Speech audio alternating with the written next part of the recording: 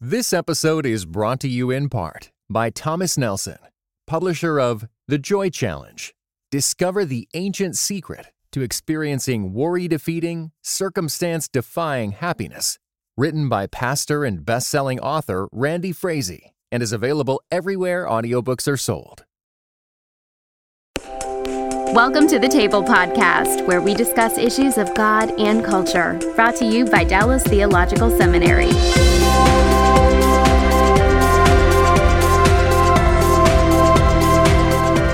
Welcome to the Table, where we discuss issues of God and culture. And today, our subject is global engagement. And what we've done is we've brought together three of our students here at Dallas Theological Seminary. They will represent three different continents.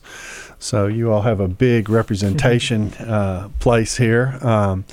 And to discuss being a Christian in the United States and being a Christian outside the United States and what the similarities and differences are. And I will introduce each of the students. I'll let them give their full names, but I've got Shane here from Ireland and Mikhail here from grew up in the Philippines, and then Cesar from Venezuela. And I will let you all give your names and where you're from, and then we'll start in. Great. Well, my name is Shane Angland from County Clare in Ireland, so I'm from the West Coast. Studying here at DTS, THM program. Beautiful part of the world. I took a trip out there with my brother, and we were in the Galway area, and it was just absolutely gorgeous. Great. So we love Ireland. Mikhail? Yeah, I'm Mikhail Del Rosario. I'm in the THM program. I was born in Evanston, Illinois, but I grew up in the Philippines, in Quezon City, from the time I was 3 years old up until I graduated from high school. Okay. And Cesar? My name is Cesar Restrepo. I'm from Caracas, Venezuela. I'm in my third year of the THM program at DTS. And you have a fine Texas accent. I just want you to know I'm that. catching that. So we don't have any gals here. We actually did ask for a female student, and we were unable to get a hold of her in time to bring her in. And I just mentioned that because you'll look at this table and you'll say, well, this is a global engagement discussion and half the population isn't represented. And so we were attempting to do that, and I'm sure we'll do that in the future. But for now, this is our group. So as you can see, we have Europe represented, and then we have Asia represented, and Latin America, South America represented here. So let's start first a little bit with your story so people can get to know you. Shane, talk a little bit about your upbringing and how you came to know Christ. Sure. Well, as I said, I'm from County Clare in Ireland, so I grew up in a predominantly Roman Catholic part of the country. So my parents were born-again Christians, so that was something unusual for my community that I grew up in. So I was raised in that context. Going to school, my brother and I would have been the only non-Roman Catholics in our whole school, in our whole town. So we were kind of almost a minority, if you will, within that community. So I came to faith from the gospel of my parents. They shared the faith with me, and I became a Christian as a young kid. Grew up in our small church, which used to meet in a friends of ours, their living room in their home. Wow. That was the church, basically. Really small. Yeah, pretty small. Yeah. So we'd all just fit into their living room, and that was Sunday church for us for many years. So yeah, that's. Do you have was there a denominational connection to the church, or was it just a group of people meeting together in church? Yeah, it pretty much was just a group of people meeting together. There wasn't a denomination for it. I mean, so you were the County Clare Church. Yeah, County Clare Church. Yeah. I know it was. Yeah, it seems strange, but we weren't affiliated with any denomination at that time or anything like that. We were just known as born-again Christians. Now, did that change as you grew up, or did you stay in a small church context? No, I stayed in a small church context growing up. I mean, that church has grown quite a bit since then. They now have a building. There's approximately 100 people in that community, and the church is known as Ennis Evangelical Church. So they define themselves as an evangelical church now. I see. Yeah. Oh, wow. Well, that's interesting. So, yeah, that's important. Part of what we want to discuss is what it's like living as a minority culturally. And, of course, in Europe, Christians themselves are a growing minority. So that's going to be important. Mikhail, tell us about your upbringing. Yeah. Well, again, I was born in Evanston, Illinois. My mom was a Fulbright scholar to Northwestern, and she got her PhD in social psychology. So I grew up in graduate housing, staying up late, my parents doing their papers and me just like staying up real late. And when I was 3 years old, we moved back to the Philippines. So I grew up there in a city called Quezon City, up until spent a couple of years in Maryland while my dad was getting some further education. But I didn't really come to live in the United States as an adult until I was in college. I went to Biola. I met my wife at Biola, and then after I graduated with my BA, I got an MA from Biola, and then we went overseas back to the Philippines as missionaries. My wife and I, and our little boy, who was just 1 year old at the time. So we went back there, and then we helped to train Filipinos who were going overseas as English teachers. We helped equip them with worldview training and apologetics and things like this. Now, Quezon City, is that the second largest city in the Philippines, or not? It's part of Metro Manila, which is a big, gigantic metropolis. So yeah. Okay. So you're, and the church that you were in the Philippines probably bigger than Change Church. Yeah, it was one of the mega churches in the area actually. Yeah. So mega church in the Philippines would mean. Oh gosh, I don't know. There's thousands. No, definitely thousands. It's like a Bayside. The small groups in your church would be bigger than the people. Yeah. This is kind of like in Sacramento, California. They have a big mega church called Bayside. It was kind of like that. Oh wow. Yeah. Okay, great. Cesar? In Caracas, most people are Catholics. 90% of the people are Catholics. It's the dominant religion there. And I grew up in a Catholic family, and one day some kids preached to me, and I just got converted. I backslid for many years as I was going through medical school, and after many years I came back to faith, went back to a very small church founded by American missionaries, and then after that I just got married with a nice Christian girl who's now my wife, and that's where I heard about DTS, and then I decided to come here. Okay. Now that you've anticipated my next question, which is good. So you came here, and you've been here 4 years now? Almost 3 years. Okay. Yes. And you grew up all of your life in Venezuela until you came here? Yes, I did my medical training in Venezuela, although I spent 2 years doing my fellowship in the U.S. Okay. In Massachusetts. So you had been here before? Yes. Okay. Yes. Okay, great. Well, that's good. So variety of experiences here. So how did you get to Dallas? It's an interesting one, I guess. I was sitting in a cafe on Hirshatik Street in Kiev, in Ukraine, and I was reading an article by this guy called Dan Wallace. I don't know if you've heard of him. Yeah. But he was talking about the Greek language and how important it was, and I felt, that's something I could really see a use for in ministry, because at that time I was serving with InterVarsity in Ukraine as a missionary with my wife, and I really felt that to get a good theological training was essential for what I wanted to do in the future, working with the church. And so I thought this guy, Dan Wallace, seems pretty trustworthy. So I decided to check out DTS, and here I am. Wow. So a recruitment for all the way from Kiev. I don't know if I've heard a story like that before. That's interesting. And by Ireland, by way of Kiev to Dallas. We got to work on the geography of that or something. Mikhail, how'd you get to Dallas? Well, actually, back in the Philippines, the megachurch that I was at, the pastor was a DTS guy. Yeah, Luis Pantoja was his name. And growing up, I heard lots of great things about DTS, even as a junior high schooler.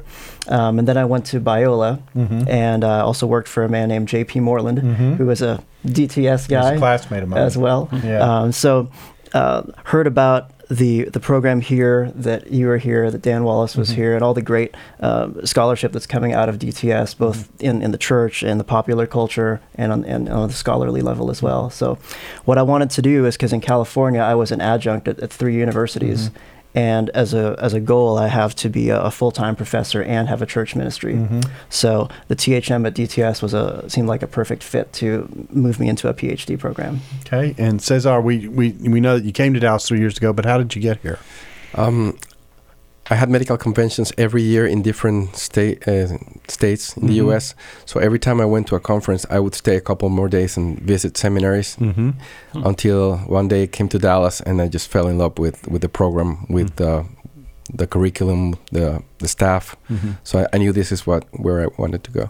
Okay, one last question about your background, and then we'll dive in.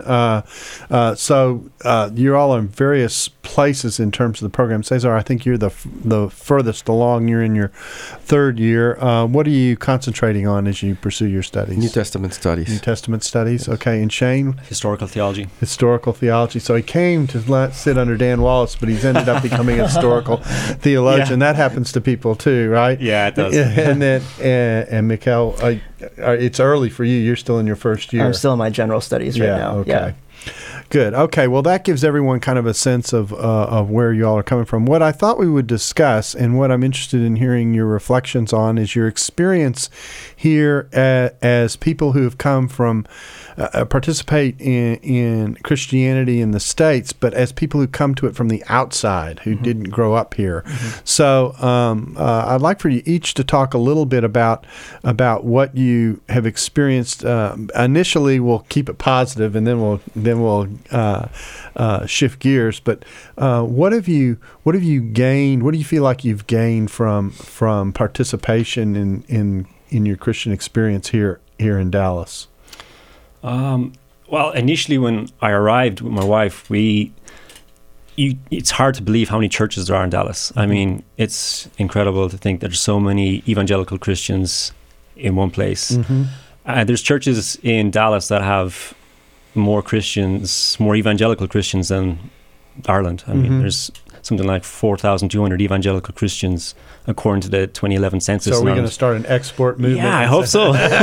We could use some. But yeah, it was incredible to see so much opportunity and just a real heritage of godly teachers. There's such a heritage here, especially in Dallas, of people that are equipped to really help and instruct and teach their flocks. And so you're really spoiled for choice. I mean, we visited several churches and we could have been members of any of them. I mean, the teaching was excellent. There was superb community and really good opportunities. Strangely enough, we finally settled on a Chinese Baptist church. You're going to be known as the eclectic mix here. Yeah, I mean, you've started out in Ireland, you've ended up in the Ukraine, you came to Dallas, and you ended up in a Chinese church. That's right. So how'd that happen? It's just the tofu, the food. No, there's a really great community there. We really enjoy the church. The teaching's excellent, and there's some really good opportunities to serve. And that's something we also seen is there's some really excellent ministries here. There's the church that I'm involved with. There's some prison outreach that I'm involved with.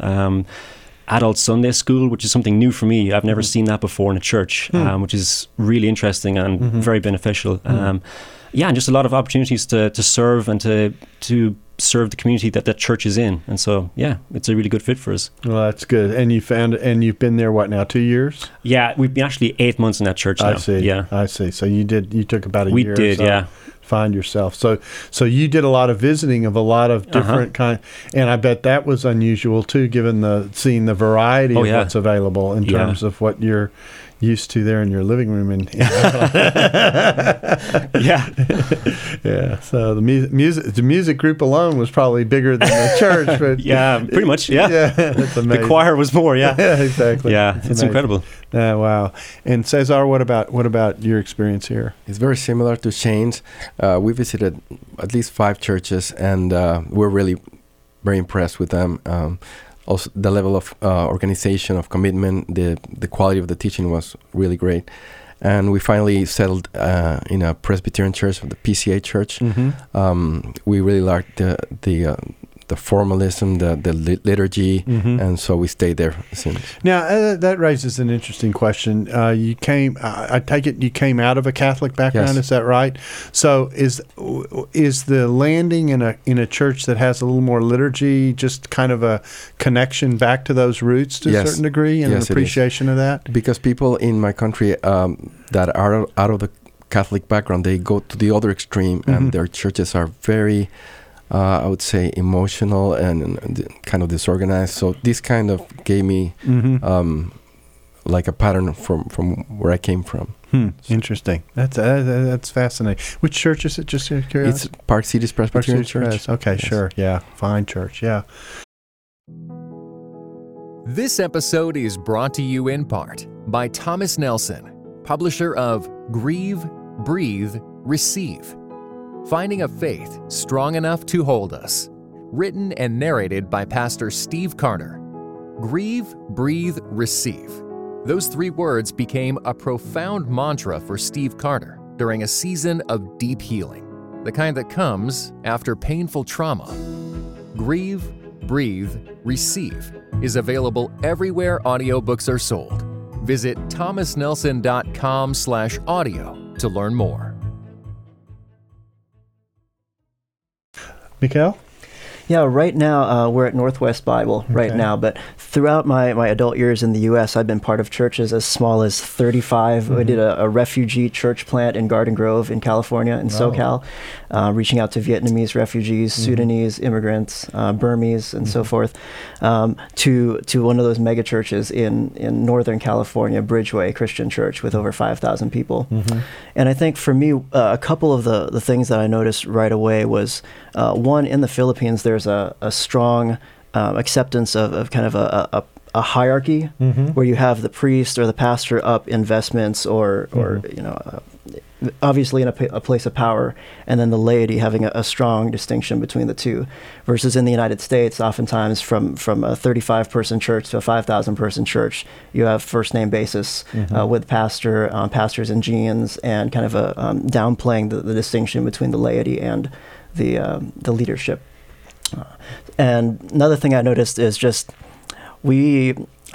most compared to overseas, we have everything we need here in the United States. If we need something, we can buy it. I mean, even a small 35-person church can get the resources that they need, versus lots of small churches in the Philippines that might not even have a church with 4 walls on it. Now, and just let me know, I've never been to the Philippines. I know a lot of people speak English, but is the main language English on the island, or are there a variety of languages? There are a whole bunch of different languages. Tagalog or Filipino is the national language. Many people in the city do speak some English. Many of them speak English well, but English is a language that you can speak around the country because of the colonial past. One thing that the United States did for the Philippines is train people in English so that there could be a unifying language. When I was a missionary back there, I went to a small little place called Tagbilaran. It's a tiny little island. You take a boat out to it. And I found all the cassette tapes in the entire world. I found out where they ended up in this little CD store. There's like CDs for like 2 feet, and then there's just like a bunch of cassette tapes. While we were there, I was speaking with this guy, and he spoke Cebuano, which is another dialect. And I was speaking Tagalog to him, a Filipino language, and we were having a little language barrier, and I was like, "Are you more comfortable in English?" And he said, "Yes." I said, "Well then, we'll just speak English, why don't we?" So English is a unifying language that now the churches that you attended, what would their language have been, the Filipino language, or would they have been in English? They have services in both. So most of the services would be in English, and then maybe 1 or 2 services in Filipino or Tagalog. Okay. So that's quite a variety, well, you've observed sort of what you've seen, the absence of a hierarchy and the availability of resources, and of course there's such a variety of resources as well. Shane, have you noticed anything in particular being here? What's kind of leapt out at you in terms of your experience? Well, there are a few minor things that are different to what I'm used to. One is that the churches that I've been to generally didn't celebrate the Lord's Table or the Eucharist weekly. It was usually a monthly thing, and that seems to be quite common in churches in the South here in Texas. Back home, it was was definitely a weekly thing. We would always celebrate the Lord's table together. So that was one thing I kind of was trying to figure out. Now, is that because your family has, I mean, in the States, if that were to happen, we would often associate that with a church that having almost brethren kinds of roots or something like that. Yeah, that's really interesting, because that is a strong influence on the evangelical church in the western part of the country, is the Brethren Church. Yeah. And so is that one of the reasons why the Eucharist is celebrated weekly? Yeah, I'm actually at a church here in the States that does that as well. But you're right; it's the exception rather than the rule. It does seem to be, yeah. And it probably is the Brethren influence on the church in the west of Ireland, certainly. Interesting. So, and so, how did you find that? I mean, when you're used to usually when there are traditions that celebrate the Lord's table on a regular basis, and at least in the Protestant tradition, then the service is almost built around the observance of the communion in one way or another. And when you don't have that as a part of the service, it's like, what happened? Yeah. Is that the feel? It is, in a sense, yeah. I miss it. I do. It just seems odd that it's not part of the daily or the weekly liturgical cycle, or however you want to put it, the service. It does seem odd that it's not part of it. Interesting. But we've seen that in several churches here. So that was just an observation. Yeah. Anything else that strikes you about what you've experienced here? It's just a whole different culture. It really is. Well, we'll go to that list later. Okay, well, I'll come back to that because that's actually what we want to eventually focus on. Yeah. Cesar, what did you find in your experience that's different from what you're used to in Latin America? First, the level of education of the lay people here is very high. Even lay people here could have more theological training than some pastors down in Venezuela. And also the fact that the pastors are all paid. In my country, they would mostly be bivocational. Oh, really? Yes, yes. So the difference on that is that the pastors there will be preparing the sermon on Saturday night. And can you tell? Yes. So the quality is not so good as it is here. Interesting.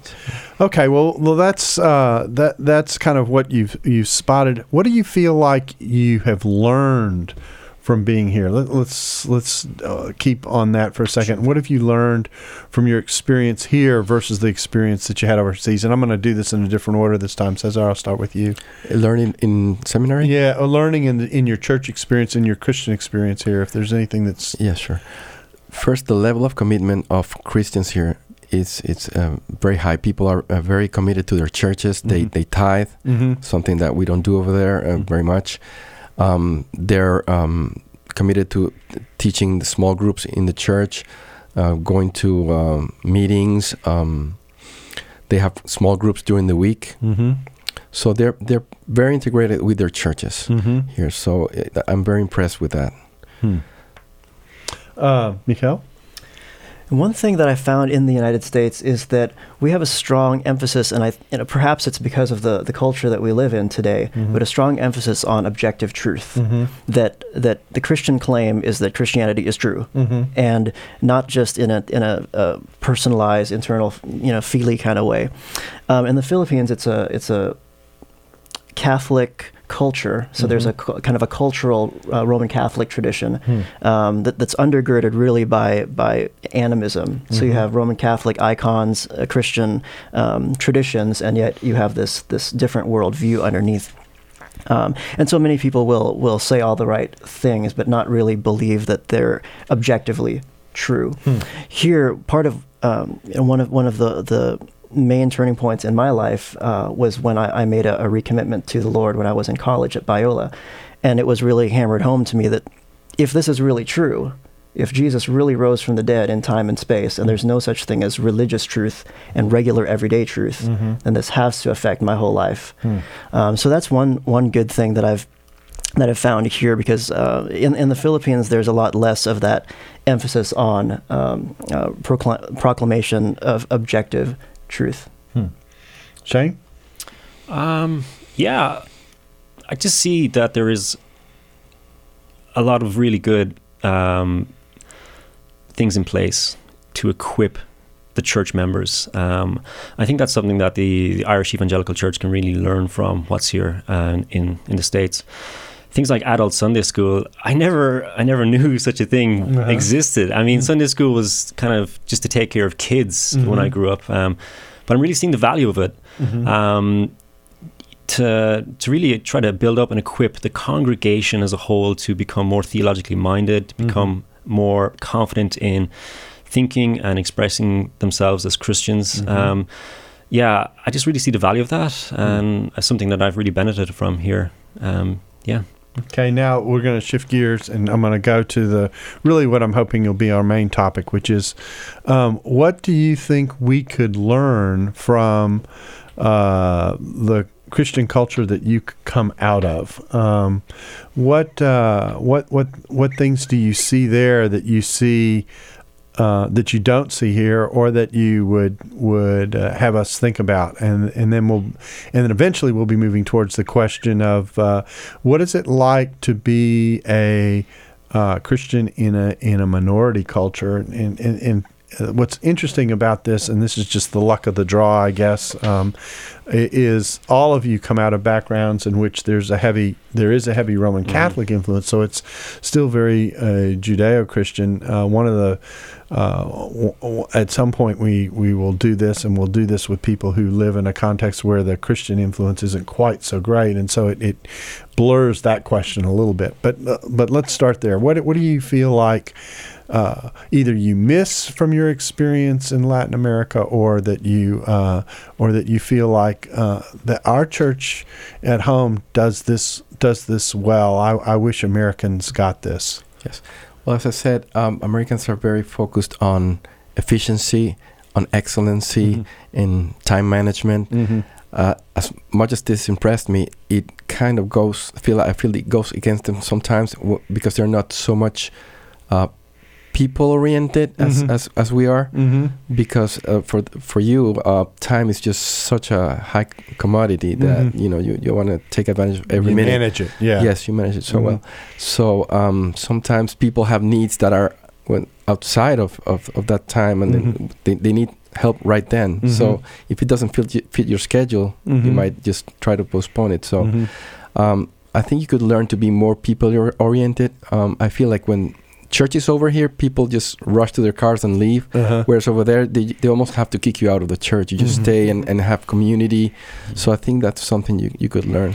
Yeah, community is a big deal. I mean, I've lived in 2 European countries and have spent some time in Latin America. I've taught at the Central American Seminary in Guatemala I taught for several summers down there, and so that's the thing that I think I noticed as well, is that, and that would be true both in the European communities that I've been a part of, as well as the Latin American experience that I had at CETECA, which is the Central American Theological Seminary, which is when the people gather for church, they're there, and it isn't. They aren't just there for the service; they're there for the congregation, and people hang out and talk and engage, and oftentimes we'll hang around for lunch together after the service and that kind of thing. And so, whereas in the States you'll often be home on a Sunday by noon, at least in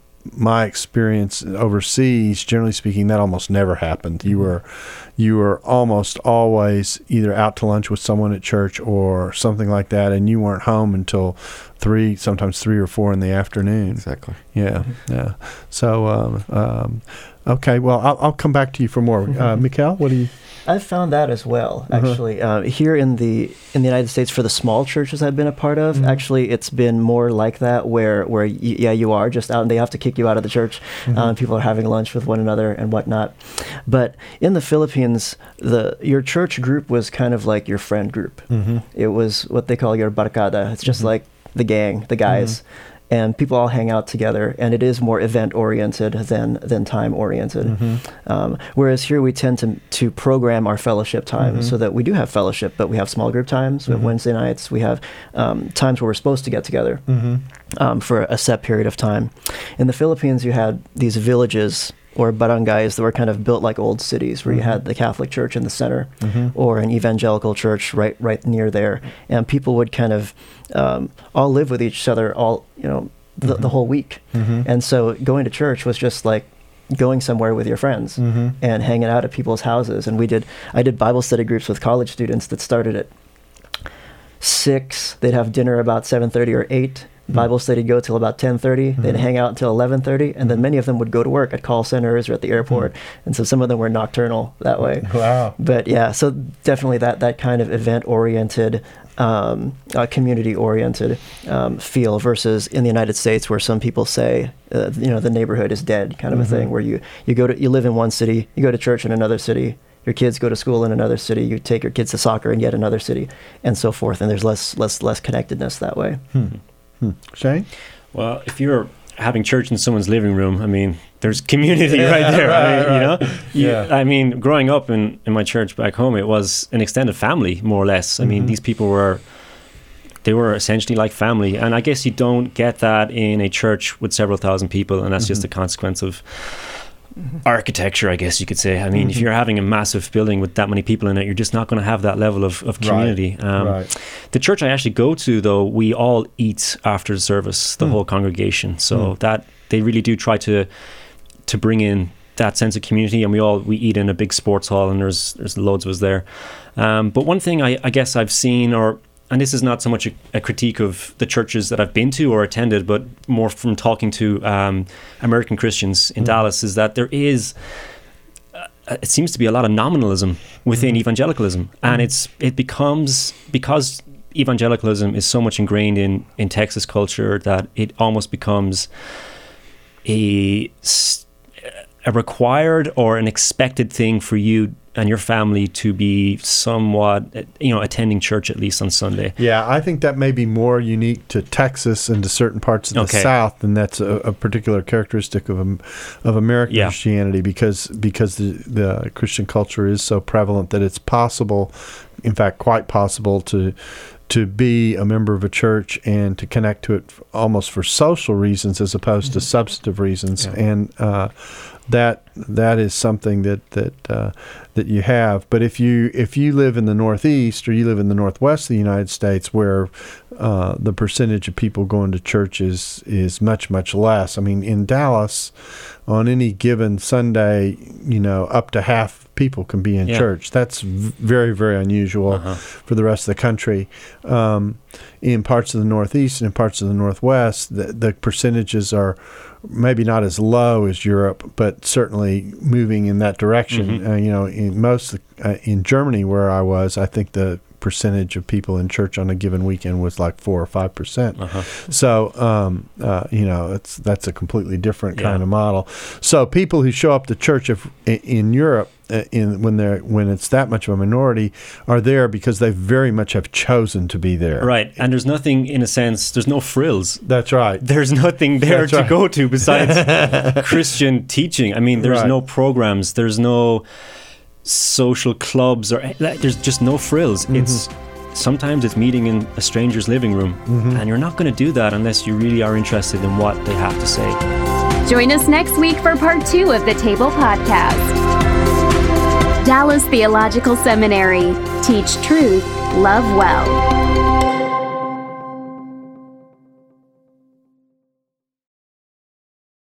This episode is brought to you in part by the Beyond Ordinary Women Ministries podcast. Do you want to grow in your influence? BOW's episodes feature tips for leaders of any kind, from mentoring one woman to leading a ministry. Browse BOW's podcast at beyondordinarywomen.org.